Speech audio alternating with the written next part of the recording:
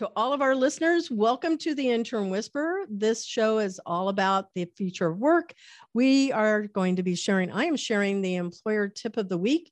And it is surprising that new graduates may not know that they should use reply all on emails.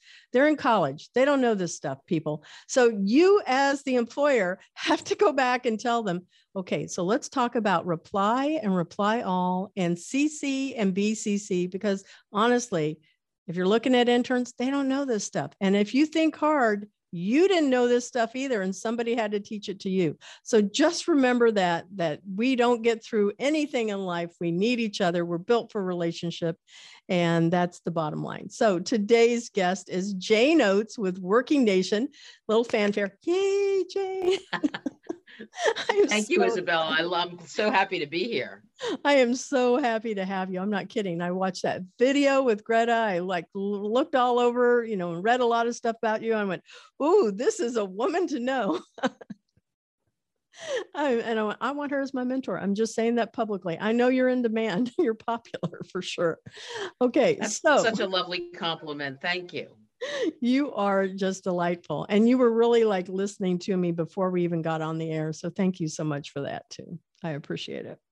So tell us about yourself with only 5 words and why those 5 words. 5 words. Education and workforce policy geek. Okay, those are 5 words. Why those 5 words? I mean, they're kind of self-explanatory, but let's define it so our listeners know. So I started out as a teacher, both for a long time in K-12, special ed teacher, by the way, and then moved into university level doing research on K-12 education and teachers. And because research is funded by the federal government, I came in contact with U.S. senators, and I was invited to come down and work on the HELP committee. So I got to not only think about policy, but got to actually write legislation, which was really fun.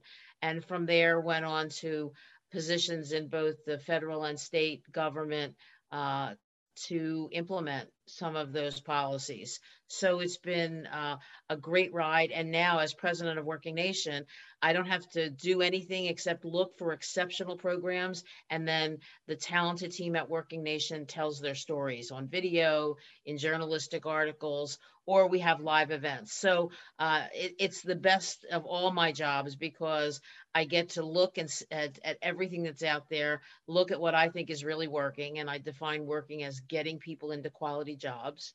Mm-hmm. And, just sit back and enjoy the amazing solutions. I will tell you, I don't know if you know this, but you and I are similar. I used to be a public classroom teacher also, middle and high school. I went and I started teaching in higher ed, and I was an English major. So, writing is in there. Truth. It's always about truth. That's right. Yeah. Anyway, I'm loving it. But I also appreciate. It's a good thing for all those teachers out there to hear. Mm-hmm. Isabella, that, it's not a straight line when you become a teacher. There's so many, work and career opportunities. Yeah. And just about every teacher has a side gig. So they're always an entrepreneur. I always say they are. It's so true. They're either selling Pampered Chef or the makeup or whatever. They're doing something. That's right. I taught Evelyn Wood speed reading. Oh my goodness. That hasn't been around for a while. That is really I know. It tells you how long ago I was in the classroom. Yeah. I remember that name. And I wasn't there a stenography class or something like that with Evelyn Woods? Maybe not. I didn't know stenography, but I did learn how to speed read and learned how to teach it. Oh my goodness. That would be a really great skill because people don't read now. You should be teaching that now. What is old comes back, right? That's right. Oh my goodness. Okay. So you shared a little bit about your educational background and the industry, but let's hear a little bit more about that journey. You gave it a really short path, but I know it has to be filled with really rich moments. So where did you go to school? I went to Boston College. Mm-hmm. I grew up in Philadelphia. I still have the accent. I went to Boston, and was lucky enough to get a teaching job right out of college in the Boston Public Schools. Like many, my dad got sick and I had to come home. So I came back to Philadelphia and was, again, very fortunate that I got a job rather quickly teaching in the Philadelphia public schools. I was at the beginning of special education, so there was a real demand, like there is today, but even greater. And stayed in the classroom for 15 years. Was working with a university on some things that we were doing at the high school at the time, and the director of research at the Temple University Center for Research in Early Childhood and Education and Human Development came to me and said, would you be interested in working with us on getting action research?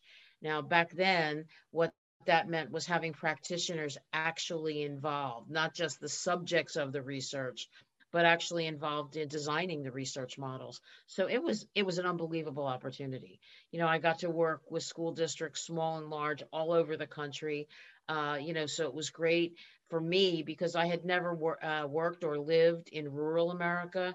Got to work with some fabulous rural schools, that were just completely innovating on a shoestring and doing such a wonderful job meeting the needs of their students. So that led me, as I said before, most research at that point was funded by the Federal Department of Education. So there were a number of opportunities for me to come down to give testimony, to answer questions, to beg for them to give more appropriations to the research entities, NIH, NSF, then OERI, it's now IES, which is the one in the Department of Education. But I think, that opportunity, many times you would say things. Now, this will tell you, you're a teacher, so you understand, but this is probably even before your time. When I started teaching, if you were in a Title I school, which was called Chapter 1 back then, Mm-hmm. you could only have the equipment that was paid for by the Title I, the Chapter 1 funds, used by kids who were eligible. So that meant if a kid didn't bring in their free and reduced price lunch application, you didn't know whether they were eligible, and they couldn't use the, computer when we got computers, but tape recorder, crayons, whatever you were using, they couldn't use it legally. Oh my goodness. And isn't that crazy? So So I cool. really lobbied hard, what talked to members and on both sides of the aisle in both chambers and said, this is really making teachers' work impossible. Saying to one kid, you can have the tape recorder, and saying to another, you can't, you're not poor enough. So Wow.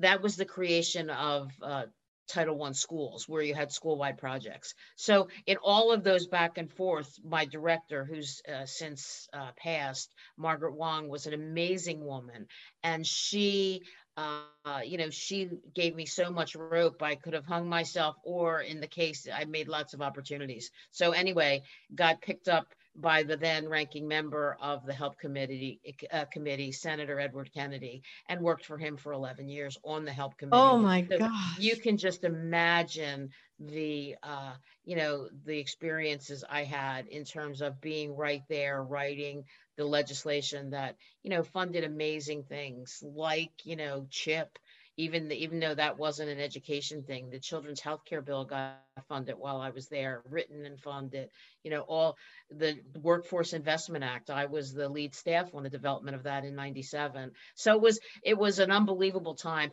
And I have to say, a time when government really worked well, because the people that wrote that Workforce Investment Act with me were people like Senator DeWine's staff, who was the Republican from Ohio, or Jim Jeffords' staff, who was the Republican at that time from Vermont. We all worked together. Mm-hmm. How And was it being the it woman though in that mix? Were you just one of the few, or were there more than just yourself? Because at uh, that time, I don't think that there was many women in government, at yeah, least at the level you were. yeah, in terms of the member level, when I started there in 96, I think there were only 6 women senators out of Wow. 100. But the staff, particularly the staff on education, was much more represented by women, Mm-hmm. and workforce a little less. But the senators rarely get so few staff positions that people double up on things. So a lot of times the female staff that did education had to start doing workforce. So it was really a pretty good mix. In fact, I would think for most of my time there were more women represented on the committee staff roles in education than there were men. Yeah, that's not surprising because women tend to gravitate to education as a career path. We're fully aware of that, right, as a gender. Right. And we see that more in the schools. But I've seen that there's, been a little bit more, I'll call it diversity in the work, definitely in the middle and high school, more in the high schools. I don't know so much about in the elementary schools. I teach Sunday school to 3-year-olds. So I just haven't ever done elementary school formally, but I've worked across the spectrum, whether you're looking at early ed all the way up to adult learners. It's got to be something that when you were in there, you could see how you could make a huge difference across that whole generational learning process of education, period. Amazing. Well, Isabel, you hear all this talk now about transferable skills, right? Mm-hmm. And I think too often, particularly, well, I was going to say younger teachers, but I'll say teachers in general, mm-hmm. don't think they can do anything else. And I have to tell you, the skills that I learned as a teacher, both in pre-service, but definitely in terms of learning when I was in the classroom, you had to be a good listener. You had to be a predictive listener. In other words, you could tell by the tone of voice kids were using with each other whether they were joking around or whether there was a fight coming up, mm-hmm. whether there was something more serious. And you could tell, when you looked even at kids, their facial expressions, their body motions, that they were having a bad day or a good day. Those things, those kinds of intuitive people skills, teachers don't realize how, honed in they are on those, yeah. Because that's good classroom management, right? You look and you get this sense of how the chemistry is between and among the people in your class. That really helped me more than anything else. All the book learning. I mean, I don't want to minimize the fact that I had to be a quick reader, that I had to be able to analyze and synthesize. I had to do all of that as we were writing legislation. I had to have a good memory, right? I had to take good notes so that I remembered that we put something in somewhere so later I could go back and reference it. But I think the most important thing were the people skills. And I think teachers they sell themselves short. They believe the stupidity that says, if you can't do it, you can at least teach. No, teaching is such a higher order thinking career. And I think teachers really need to, I hope they stay in the classroom. I mean, as I said, I was there for 15 years. I really think that the longer you stay, the better you get at all these things. But you have to remember that you are really, world class at certain things and be able to look at industries that might be interested in those skills, which in my case, turned out to be government. And those skills got me to really high levels in government. I agree with you totally, because I was given, they put kids into social classes, we'll call it social classes, but it's really tracks. And I was given the at risk because they said, but you're really good at it. And I went, that's because nobody else wants them. And I'm the youngest teacher, so I have no seniority. But truth of the matter was I was really good with them. And I still am really good with them because they didn't have a lot of people that would actually have the patience and listen to them. So I always would get a lot of the at risk. And then I got the standard level kids. And I went back, and after I'd been teaching, it was like 3 years, I said, could I have some honors level? And they said, sure, you could have it. So I got those. And even with that ability level, it was exhausting in a different way. So I taught for 11 years in the public classroom setting, and middle school is night and day between all of those. And you're right about having to bring innovation into it. I went to this work service. It was every Wednesday we had to go to some type of a teacher's work service. And they talked about how to bring economics into the classroom. I was an English teacher. So what I did is I created play money, like Monopoly money. And I was teaching in the projects, and I needed them to, and I needed them, not wanted them. I needed them to do things for me so that I could actually be able to have a successful class. So if they came into the classroom and they sat down before the bell rang, they got $1. And it's play money. If they came with something to write on and something to write with, they got $2. if they did not touch anybody around them, because those little bodies are going crazy. Oh, yeah. They said, you cannot touch the desk. You can't push the desk. You can't tap it on, whatever with your feet. They got $1. If I needed to make sure they learned how to, manage their own body, right? If I was up in the front of the room, and I would often make mistakes on purpose when I was writing because I wanted to see, are they engaged? If you catch me making a mistake and you're correcting me respectfully, you get money. So at the end of every week, there was always a reward in the classroom constantly. And Friday was bank day. They would come in and they would turn their money in, and they had a choice. They could either go to the treasure box, which you do everything on zero budget. And I was getting like movie posters and travel posters and all kinds of stuff from the dollar store that they would just give me. And it was put in there. And I had those giant cutouts, from the movie things. Kids were going, this is great. So they could either go for that, or they were learning longitudinal savings, because they could save it up, and they could, if they had any grade that they didn't like, it wasn't changing an overall grade, but let's say there was an F, they could actually, I would say, you can go ahead, you can turn it in because you really worked hard, and I'll change it to an A. So there was all types of rewards. They could take tests over as many times as they needed within 1 week to get a better grade. You get the idea. Yeah. Long story short, what was so funny is that they could also use this play money to buy a pass to be the first one on the bus, to be the first one in the lunch line, to have a pass to just walk around if they didn't disturb anybody in the classroom. And I was teaching in the project. So this is really hard for these kids. I'm not kidding. But what's amazing to me is that the play money got street value, and people were buying it so they could have more. Wow. No kidding. Everybody's grades, and I'm not kidding, even my worst students' grades were improving. And my tests were hard. They were hard on purpose. But I was actually able to see real learning taking place, because it was a game to them, and certainly it was.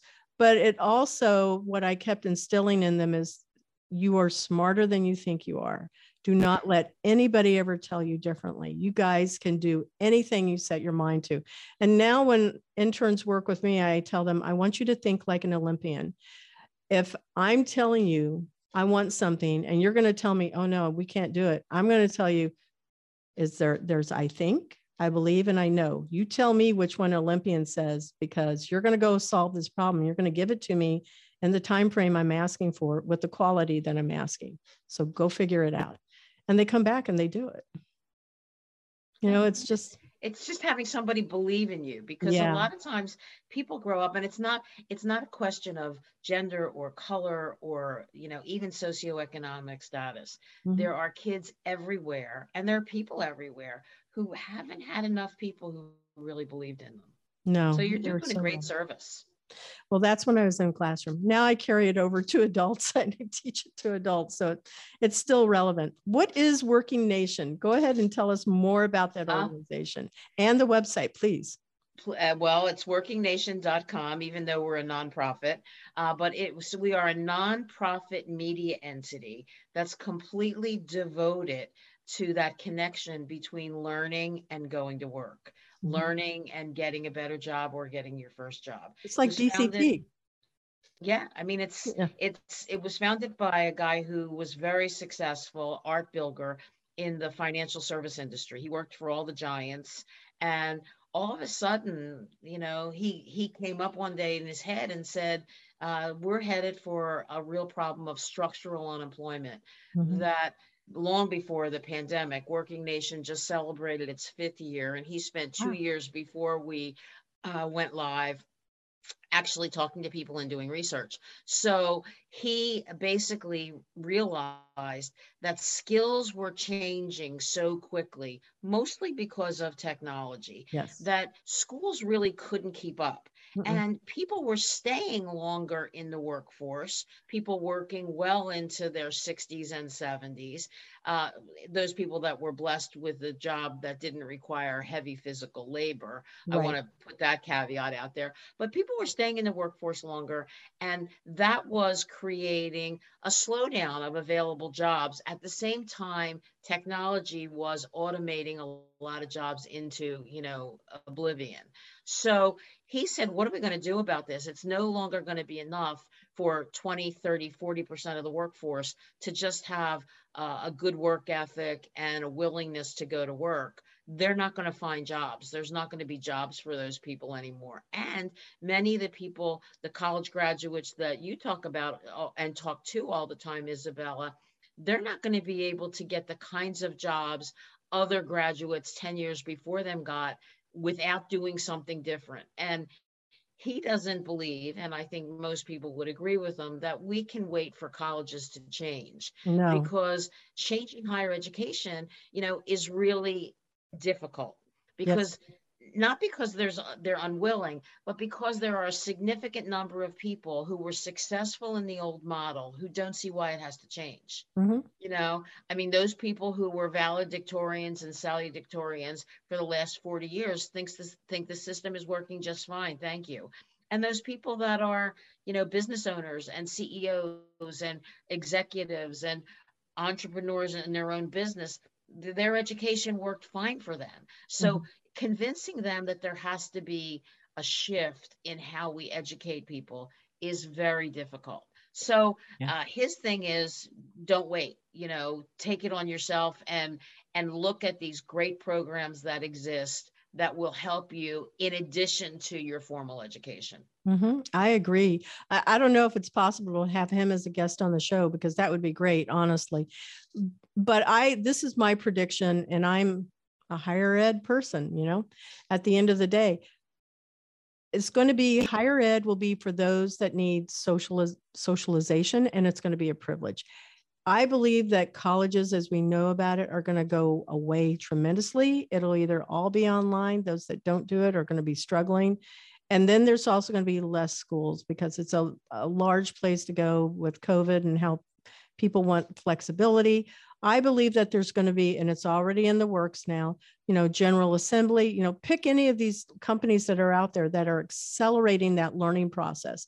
To be able to do that, you're going to have to be very competitive and allow people to learn super, super fast to be able to get into that workplace. That mid-level person is what we're also needing. And we have to be able to accelerate that. And how people learn, one of the best things I learned in my PhD classes was people learn from storytelling. People learn from relationships. And it's really critical that we maintain that as the new norm for education, so that people can go to school. It's continuous, it's on demand, it's whenever they want. It's also built around relationships. They can go to school, and get it done in 2 years, not 4.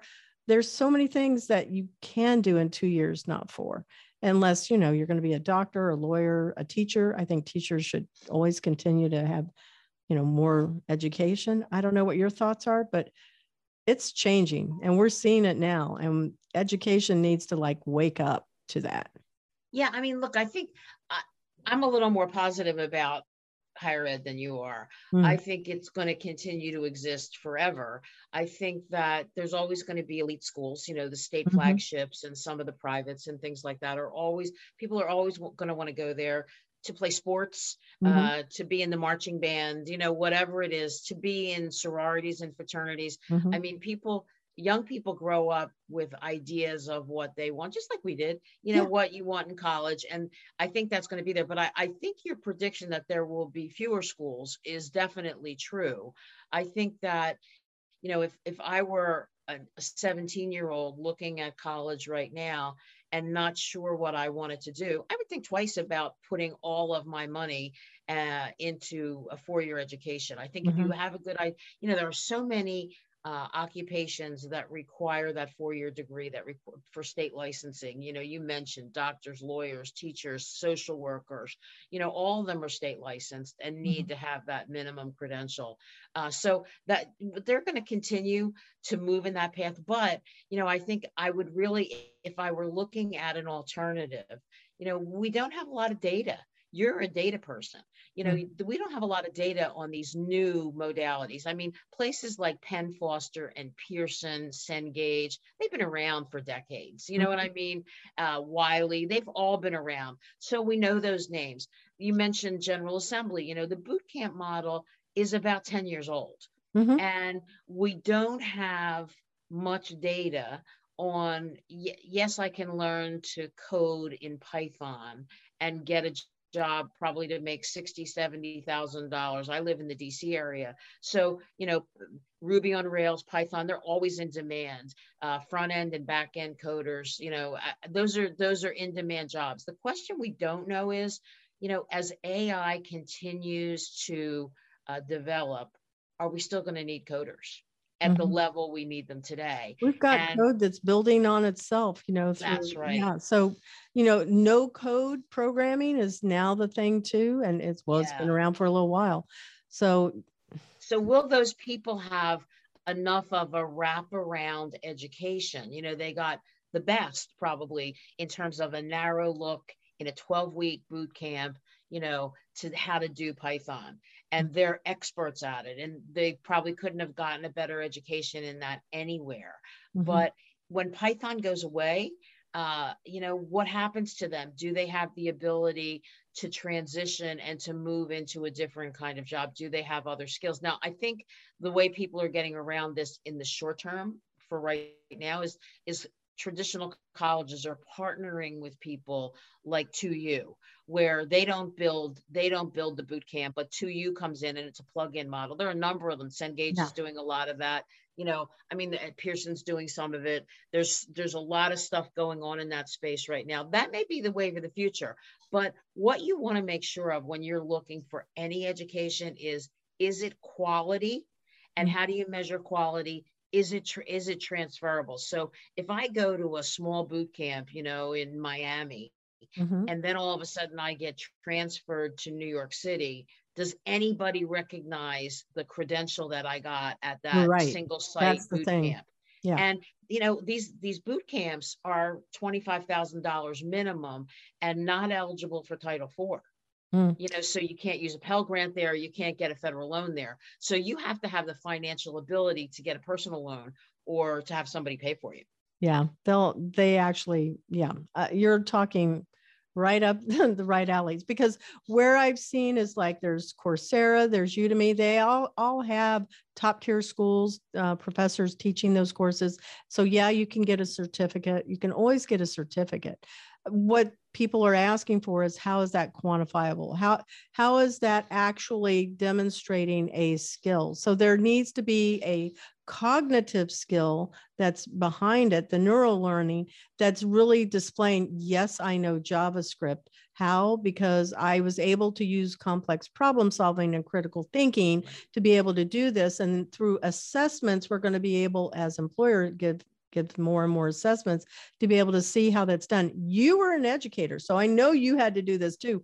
I would go when I'm applying for a job, they go, okay, come up here. You have 5 minutes, go teach us this. And you had to think super fast, right? You go, all right, so I'm going to teach you a 5-paragraph essay in 5 minutes. And they bring in, you know, like 10 other people that are all staff members, and they're all like throwing, truly, this happened to me. They're throwing stuff across the room. And I went, is this supposed to be higher ed? Because I'm thinking I'm in the projects again. But they were really wanting to see, like, you know, do you get flustered? How do you handle what's going on in the classroom? And I went, are your students really like this? Because I'm a little concerned. I got the job and they're not like that. But I just sat there and went, what the heck are you running me through? Anyway, did you have to do assessments when you were going in for teaching positions? You know, I didn't. In the Boston and Philadelphia public schools, you took a written assessment so that basically they knew you were literate. I had to have pass a state test to do that. So in Florida, that's where I am, to get certified, I had to take a 2-day test to demonstrate that I had those skills. I got, you know, my teaching certificate. I had to keep it up every year to make sure it was always, you know, on point with whatever the, you know, learning modules that were out there. I didn't have to necessarily worry about that in higher ed. It was only in the public school system that was required. So in higher ed, that's what's surprising to me as I go, how are we not keeping our people relevant? Well, it was through publishing, like Right. articles, you had to be published in some journal and do, whatever. That's if you're tenured. But if you bring in adjuncts and there are people on, that have work experience, I think that was the best advantage, is that you could come in and connect the dots. Yeah, I think that's the problem. Kids accept that K-12 isn't always the most relevant, although I think career and technical education is becoming more and more popular because it's so relevant. But when you go to post-secondary at the higher ed, they don't feel the need. Some of these professors are teaching exactly the same thing they taught 10 years ago. Yes. And not bringing in the real world relevance and application. And I think that's why what you're doing is so important. I mean, look, I think colleges have a lot going on, and I never want to bash them because they're doing so many things. They're dealing with the whole student, especially residential colleges, dealing with the needs and knowing that students are balancing families oftentimes and work and school and studying. So I mean, I never want to come across as saying, why aren't colleges doing more? But I really think that organizations like yours are so important because they don't have the time always to build relationships with local employers, particularly with smaller local employers. And we know the truth that small employers are the ones that are building new jobs. They're adding jobs. The big employers, sadly, often are using that automation that I was talking about before and contracting. We still love them. Don't get me wrong. Nobody doesn't want an employer that employs 3 or 4 or 5,000 people in their community. That's the bedrock of the community. But the heart of the community are small employers. And those small employers where you really get a chance to talk to the owner. I mean, I don't know whether you looked at, I told you I'm a nerd. So the new JOLTS report came out this week, and everybody's like, screaming and yelling about, the great resignation and the high number of quits. And absolutely, you watched the Greta Van Susteren tape. I talked to her about that at length. I think it's a lot of college students from 2020 and 2021 just writing it. They're basically, they were in short-term jobs and now they're getting into their career path. But if you look, it's really interesting this week. This week matches the September number. This is for the JOLTS report for November. They're always delayed at least a month. And the quit rate was 4.5 million, which is terrible. That's a lot of people quitting their job. But it was really interesting. The quit rate continues to go down for the smallest employers. So people who are with startups, people who are with, entrepreneurs where they can actually interact with the owner, the employer, the founder, whatever, the boss, they seem to be staying. They're not leaving at the same number in any industry as they are leaving mid-sized employers and larger employers. So I think it's really true that, young people and not so young people really like being able to interact with people that can give them the relevance of what they're doing, whether it's doing sheet metal, whether it's, building a house, or whether it's building a curriculum. It doesn't matter. I agree with you. I very much agree with you on that. The thing that I've seen is 70% of the internships in the United States are unpaid, and it's with the small business owner. They don't have that budget to be able to pay. So I saw that as a need in the market and went, how can I make that a better experience for the employer as well as the student? So I designed the platform around the U.S. Department of Labor's 7 criteria for unpaid internships. I designed it around the National Association of College and Employers, their competencies, and just around good HR practices. I mean, when you care about your people, just like what you're saying, it makes a difference. When I go and I interview, I will tell you, I'm always amazed that people go, they're young, they're 19, 20, 21. They go, I get to work with you. You're the CEO. And I went, yeah, but so that just means I'm, there's not a lot of people in the company right now, but yeah, I'm the one that's lucky I get to work with you. Is how I look at it. They think it's a big deal. Anyway, I agree with you on so many levels of what you were just sharing there, because people are leaving, but they also want something different. They don't want to live in San Francisco anymore. They want to have a different type of and that's millennials for sure.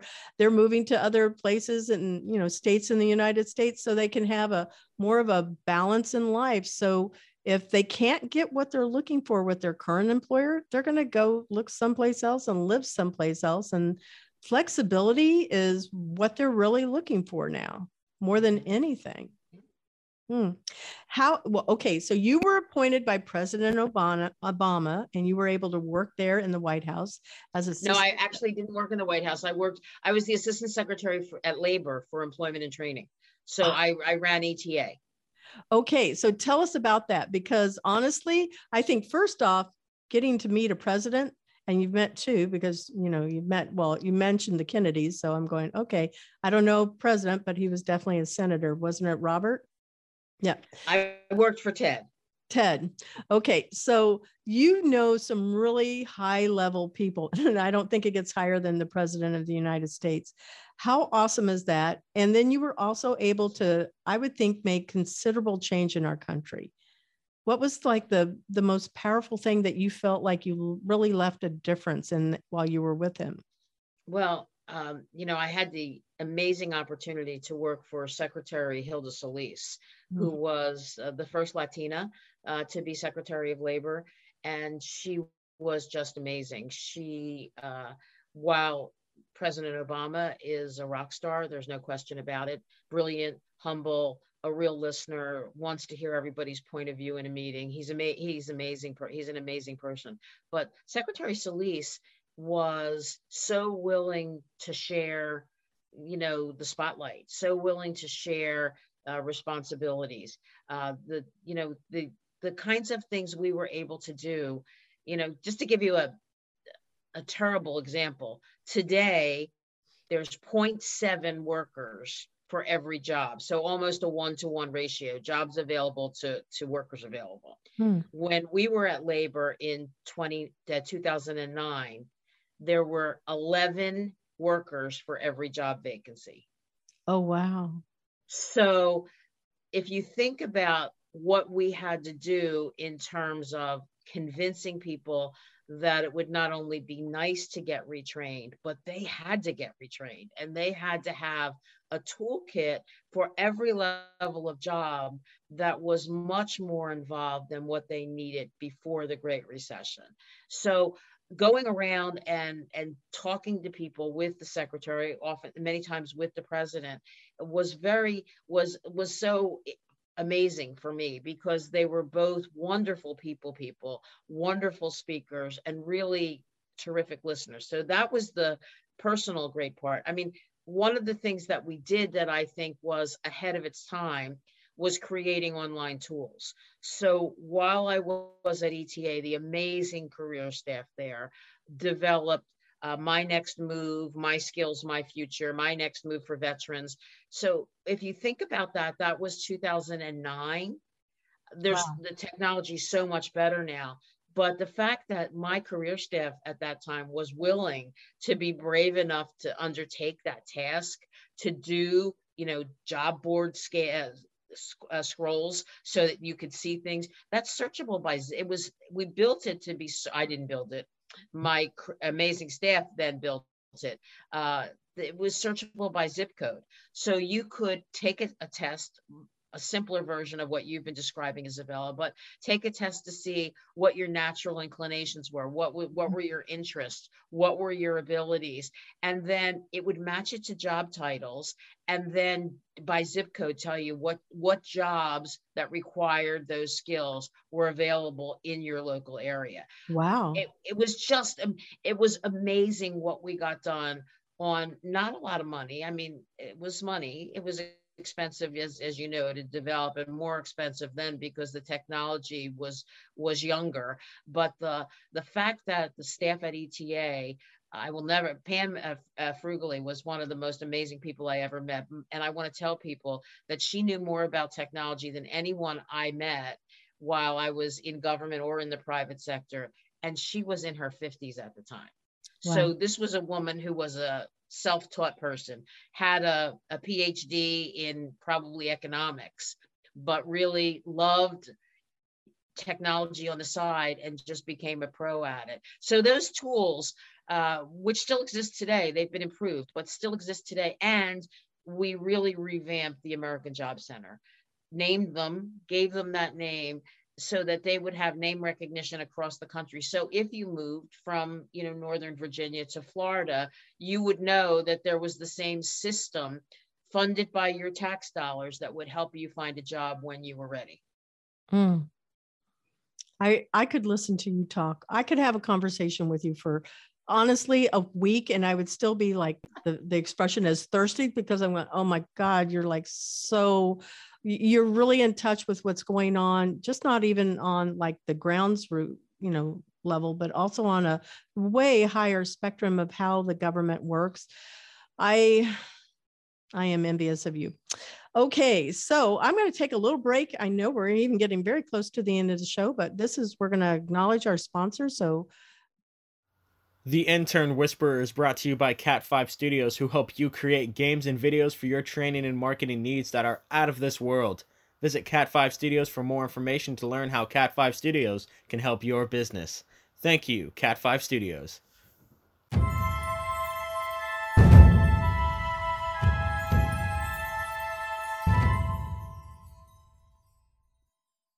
And we're back to our show. So in the second half of the show, and we're going to be jumping around here a little bit, what are your thoughts about peer and reverse mentoring? I usually have to explain this to people, but I'm pretty sure you already understand it because you're an educator. So what are your thoughts about it? I'm a huge proponent of mentoring. I've been a mentor myself, and I have been so blessed by mentors my whole life. I think that oftentimes we think mistakenly that the only people who can mentor you are people who are either older than you or above you in the food chain, your bosses. I think there is so much that can be learned. I'm a big proponent of intergenerational learning. I think that when you pair mentoring and intergenerational efforts, you get amazing results. And like I said in the last section, people would have been shocked that the person who developed those tools was a 50-year-old female, not a 22-year-old Asian. Right. And the reality is that we have so much to learn from and about each other that you can do learning. And when you talk about peer mentoring, this whole concept of education being competitive has to end. Who cares if you got a 98 in the test and I got a 96 or I got a 76? As long as we both mastered what we needed to master. I think by learning to help one another, not tutoring the smartest kid tutoring the slowest kid in the class. That's not what I'm talking about. But I'm talking about two people of varying abilities being able to sit with each other and explain how they got to the answer they got to, whether it's the right answer in the teacher's guide or not. I think on the workplace, that is happening more and more. You're having people at different levels, not just senior management, not just C-suite. You're having people at all levels really look at a problem. And I'm a little biased here. I think the place that gave birth to it on the work site long ago was labor unions, where they would bring management and the workers together. Who better to tell you what size hammer you need or what size screw you need than the person who's using it? Exactly. You don't need to hire a consultant. Listen to your workers.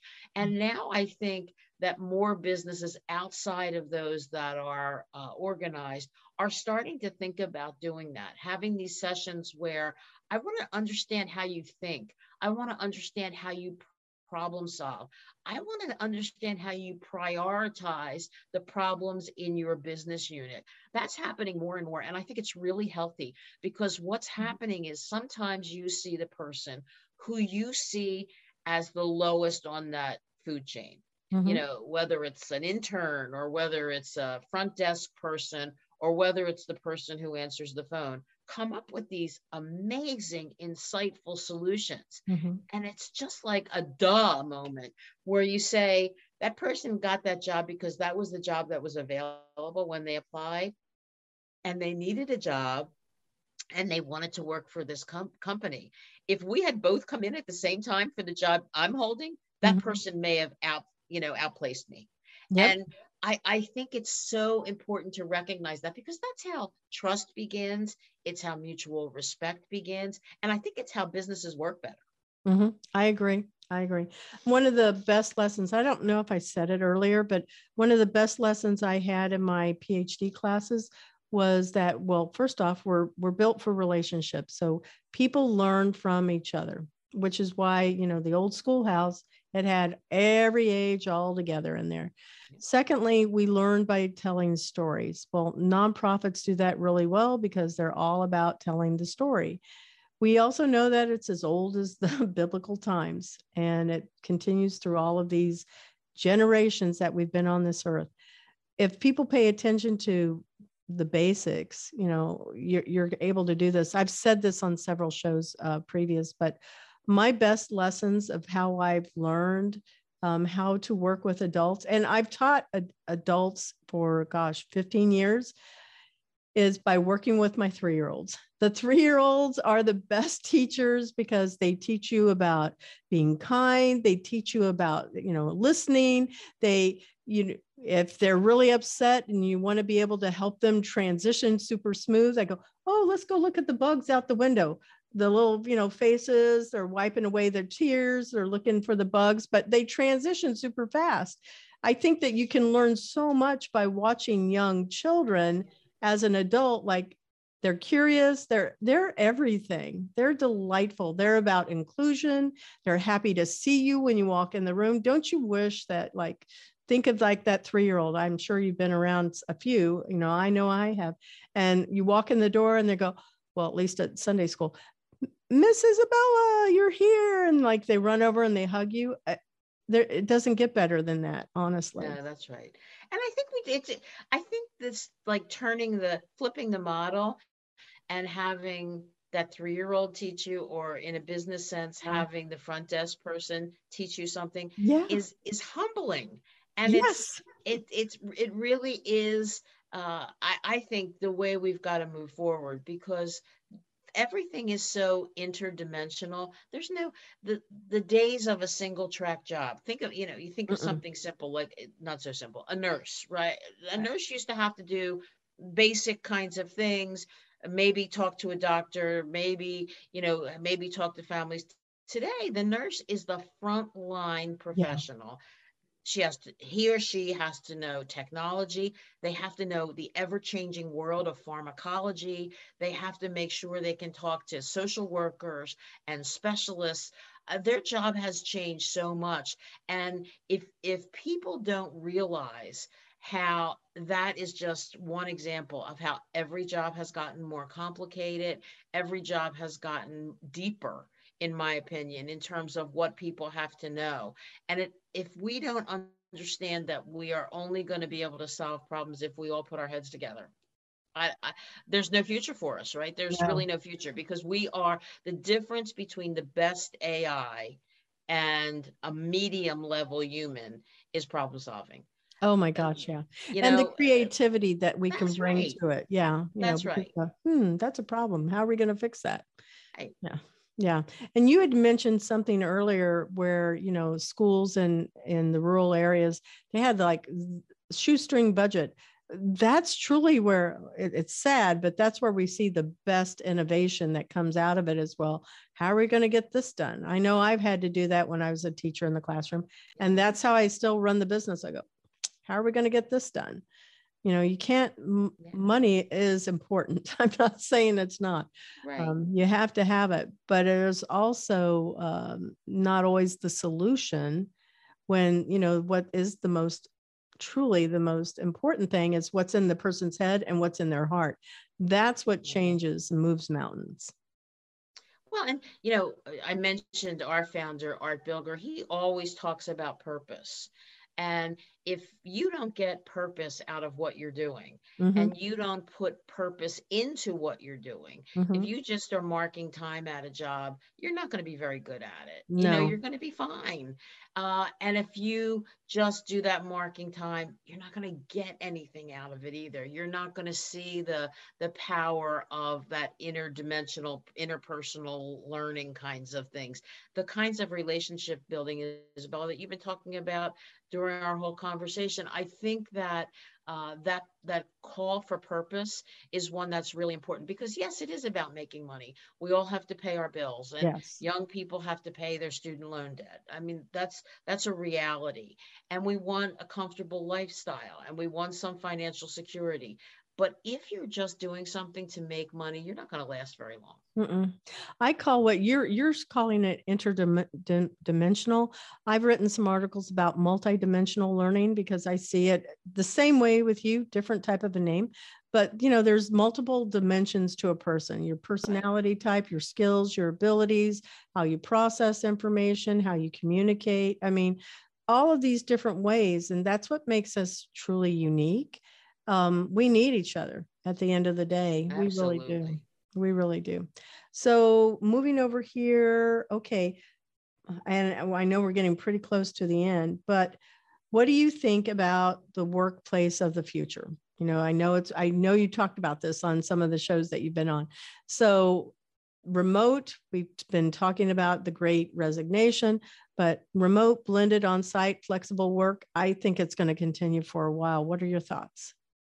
So first we have to get this darn virus under control. I Yeah. mean, people feel like yo-yos. I mean, we're closed, we're open, we're closed, we're open, indoor, outdoor, the whole nine yards. It's just been a terrible toll on everyone.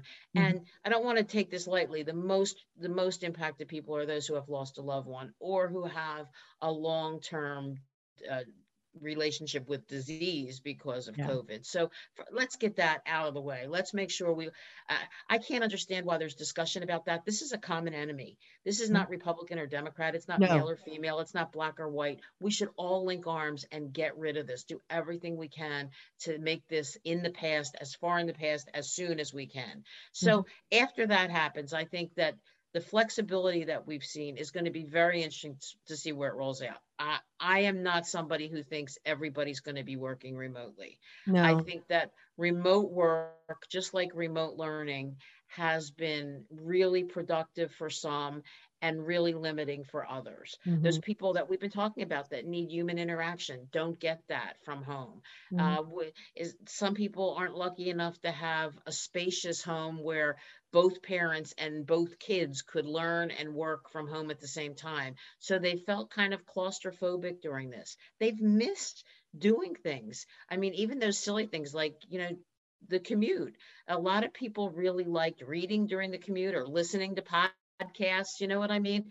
And they seem to have lost that. Other people really like remote work. So I think hybrid is something that's here to stay. I I agree. think that everybody will have a remote work plan and a remote work learning plan in schools. So DC just had a horrible snowstorm this week.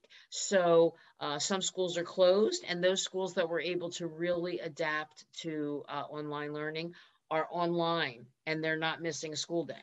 So Yeah. No now snow day I'm now. not, again, I don't want to get into the quality of that. I don't have any idea because I'm not teaching and I don't have children in school right now. So I think the hybrid model is here to stay. I am concerned that the people that I keep talking about, those people that answer the phones, the front desk people, when you could see them working, you would see their grit, their determination, their ability to spin gold out of straw. You could see it, and because of that, you would say, Isabella, you did all the prep work for me on this meeting. Why don't you come to the meeting with me? Mm-hmm. That's not likely to happen when you're working remotely.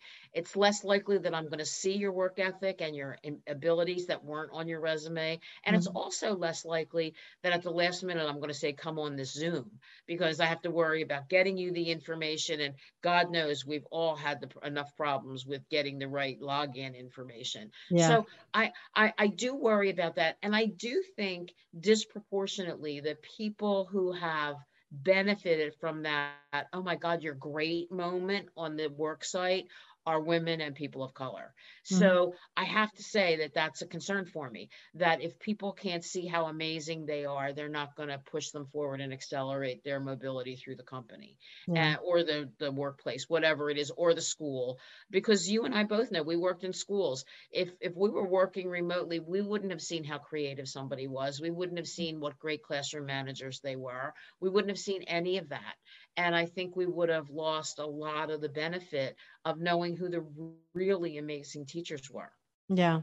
You can put some of that on social feeds, but you don't catch it, honestly, the same way, because, well, first off, they're minors. You can't go and show pictures of them unless everybody signs off on it. And there's just so many restrictions. Whereas in the school, everybody would know, there'd be an announcement.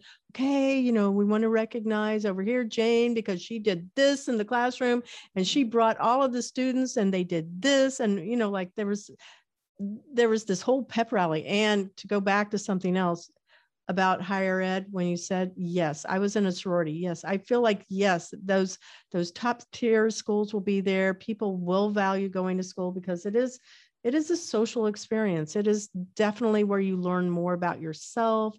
You're interacting with people. You can't do that online. Right. I have taught online in higher ed, and it is not that great, honestly, because, the requirements, okay, everybody turn on your cameras. Sometimes they do, sometimes they don't. You can make it required. You can lose points if you don't, but It's hard. It's just hard. It's hard. Best mentoring advice that you want to share with our listeners? I think there are different types of mentoring. And I think you need to be really clear on what type of mentoring you sign up for, whether you're the mentee or the mentor. Some professional mentorships should have firewalls around them. They should have rules and regulations. So I'm the COO of a company and you're a student in the college. Are you allowed to ask me for a job? Or is that not allowed? What are the kinds of questions? And I think for that kind of thing, I did for a while in the private sector, 4 years of my life that often gets forgotten, run corporate social responsibility and do that. And it was very important for both the mentor and the student at that time, a college student, that they know what the rules were, because they knew then how to frame it. And I think not quite a curriculum, but there should be at least a scaffold of the things you want to cover in a professional mentoring relationship. So do you want to talk about resumes? Do you want to talk about who should be your recommendations? Do you want to talk about, what the workplace is like in my industry so you can see if you fit in? Do you want to talk about corporate culture? I mean, but that should be decided, I think, ahead of time. Number one, so that everybody knows the rules, most importantly, but number two, so that everybody who's being mentored within that umbrella of a program have a similar experience. Never going to be exactly the same, and it shouldn't. Now, when you talk about non-professional mentoring, when you talk about things like Boys and Girls Club, when you talk about things, like Big Brother, Big Sister, or Junior League, I think all of those things need the same kinds of parameters, like what's allowable and what's not, particularly if you're mentoring kids in your world in middle school, so that you don't get uncomfortable questions and the mentor doesn't go running from the room, or the mentor doesn't say things that the mentee or the mentee's parents might think are inappropriate. So I think having that balance, but I think the non-professional one can be more friendly, can include things like going to a ball game, can include things like just talking about how activities could really help in your schoolwork. Like, yeah, if you like baseball, that's great. Start keeping the stats and you're going to improve your math scores. Oh, all of those things. But so I guess I'm a rule follower. I think that any kind of mentoring should have some parameters, should have an end goal, should have an end date. I think that's really important, that it doesn't go on forever. Mm-hmm. But there's enough flexibility so that if you want to do 4 15-minute sessions a week or 1 hour session a week, that's flexibility. That's the ability of you and the two of you to decide what's best, what works best for you. But I think that these mentoring relationships that are kind of, I don't know, loosey-goosey, they don't know why they're mentoring. They don't know what the outcome is. I mean, obviously a caring adult is always important for young people, but how do you show that you care about them? How do you demonstrate that should be defined? Mm-hmm. Yep, I agree. Well, we are at the end of the show. So how can our listeners contact you? Easy. Jane Oates at WorkingNation. And please look at our website, WorkingNation.com. We do the storytelling that you've been talking about, Isabella. And I think, as I said, the staff, the amazing professionals at WorkingNation did work in big industry with ABC and NBC and ESPN. They know how to tell a story beautifully. They know how to get the point across. And I hope you'll enjoy it, and give us your feedback. Are there things we're not doing? We'd love to hear from your listeners if there are topics we're not covering or topics we're not covering well. Yeah, thank you. Well, here I want to make sure I'm acknowledging our sponsor, Cat 5 Studios. Thank you to the production team, our video interns, Chase McDowell, David Ullman, and Keisha Perez. Music by Sophie Lloyd, Charles Fleming, Elijah Sutton, Dave Francis, and Diego Leal. Sound effects, Eric Peterson, Matt Miller, Miguel Sintra, and Dave Francis. Visit employers for the number 4 change at www.e4c.tech to learn how you can create a real diverse and inclusive culture while skilling your people for the future. Thank you so much for being a guest, Jane. I have just been... It was a pleasure, Isabella. Thank you. Oh, my goodness.